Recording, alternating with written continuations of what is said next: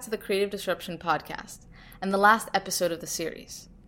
The Creative Disruption Podcast was an experimental pedagogical podcast on creative ideas and innovation featuring personal stories of people using disruptive ideas and technology. It was meant to engage students from a different perspective outside the traditional classroom and create new spaces for discussion and critical thinking. The podcast learning experiment ran during the spring 2016 semester. With technological advances touching all fields, it forces everyone to rethink the status quo and adapt to new ways of doing things. Teaching is no exception to this. It started out with readers who would read books to their students, as books were expensive and hard to come by, since they were all handwritten. After that, printing press books became more common, and that was a way to pass on knowledge alongside instruction by a lecturer. Then teachers had chalkboards to pass on the knowledge and explain the material. After that, there were whiteboards, which we still use today.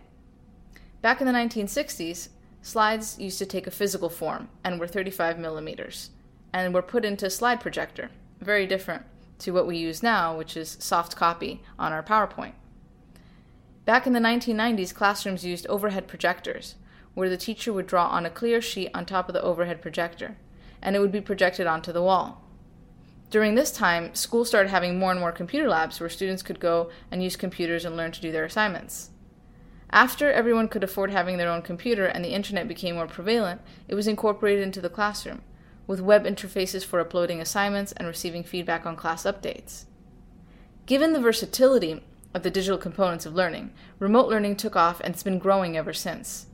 YouTube also hosts quite a few instructional videos, and the Open Classroom initiatives, which many universities take part in to offer mixed media curriculum, and the option for credits.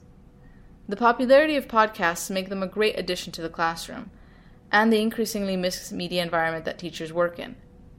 The Creative Disruption Podcast piloted podcasts as a supplement to the classroom material in efforts to engage the students in a new and fun way.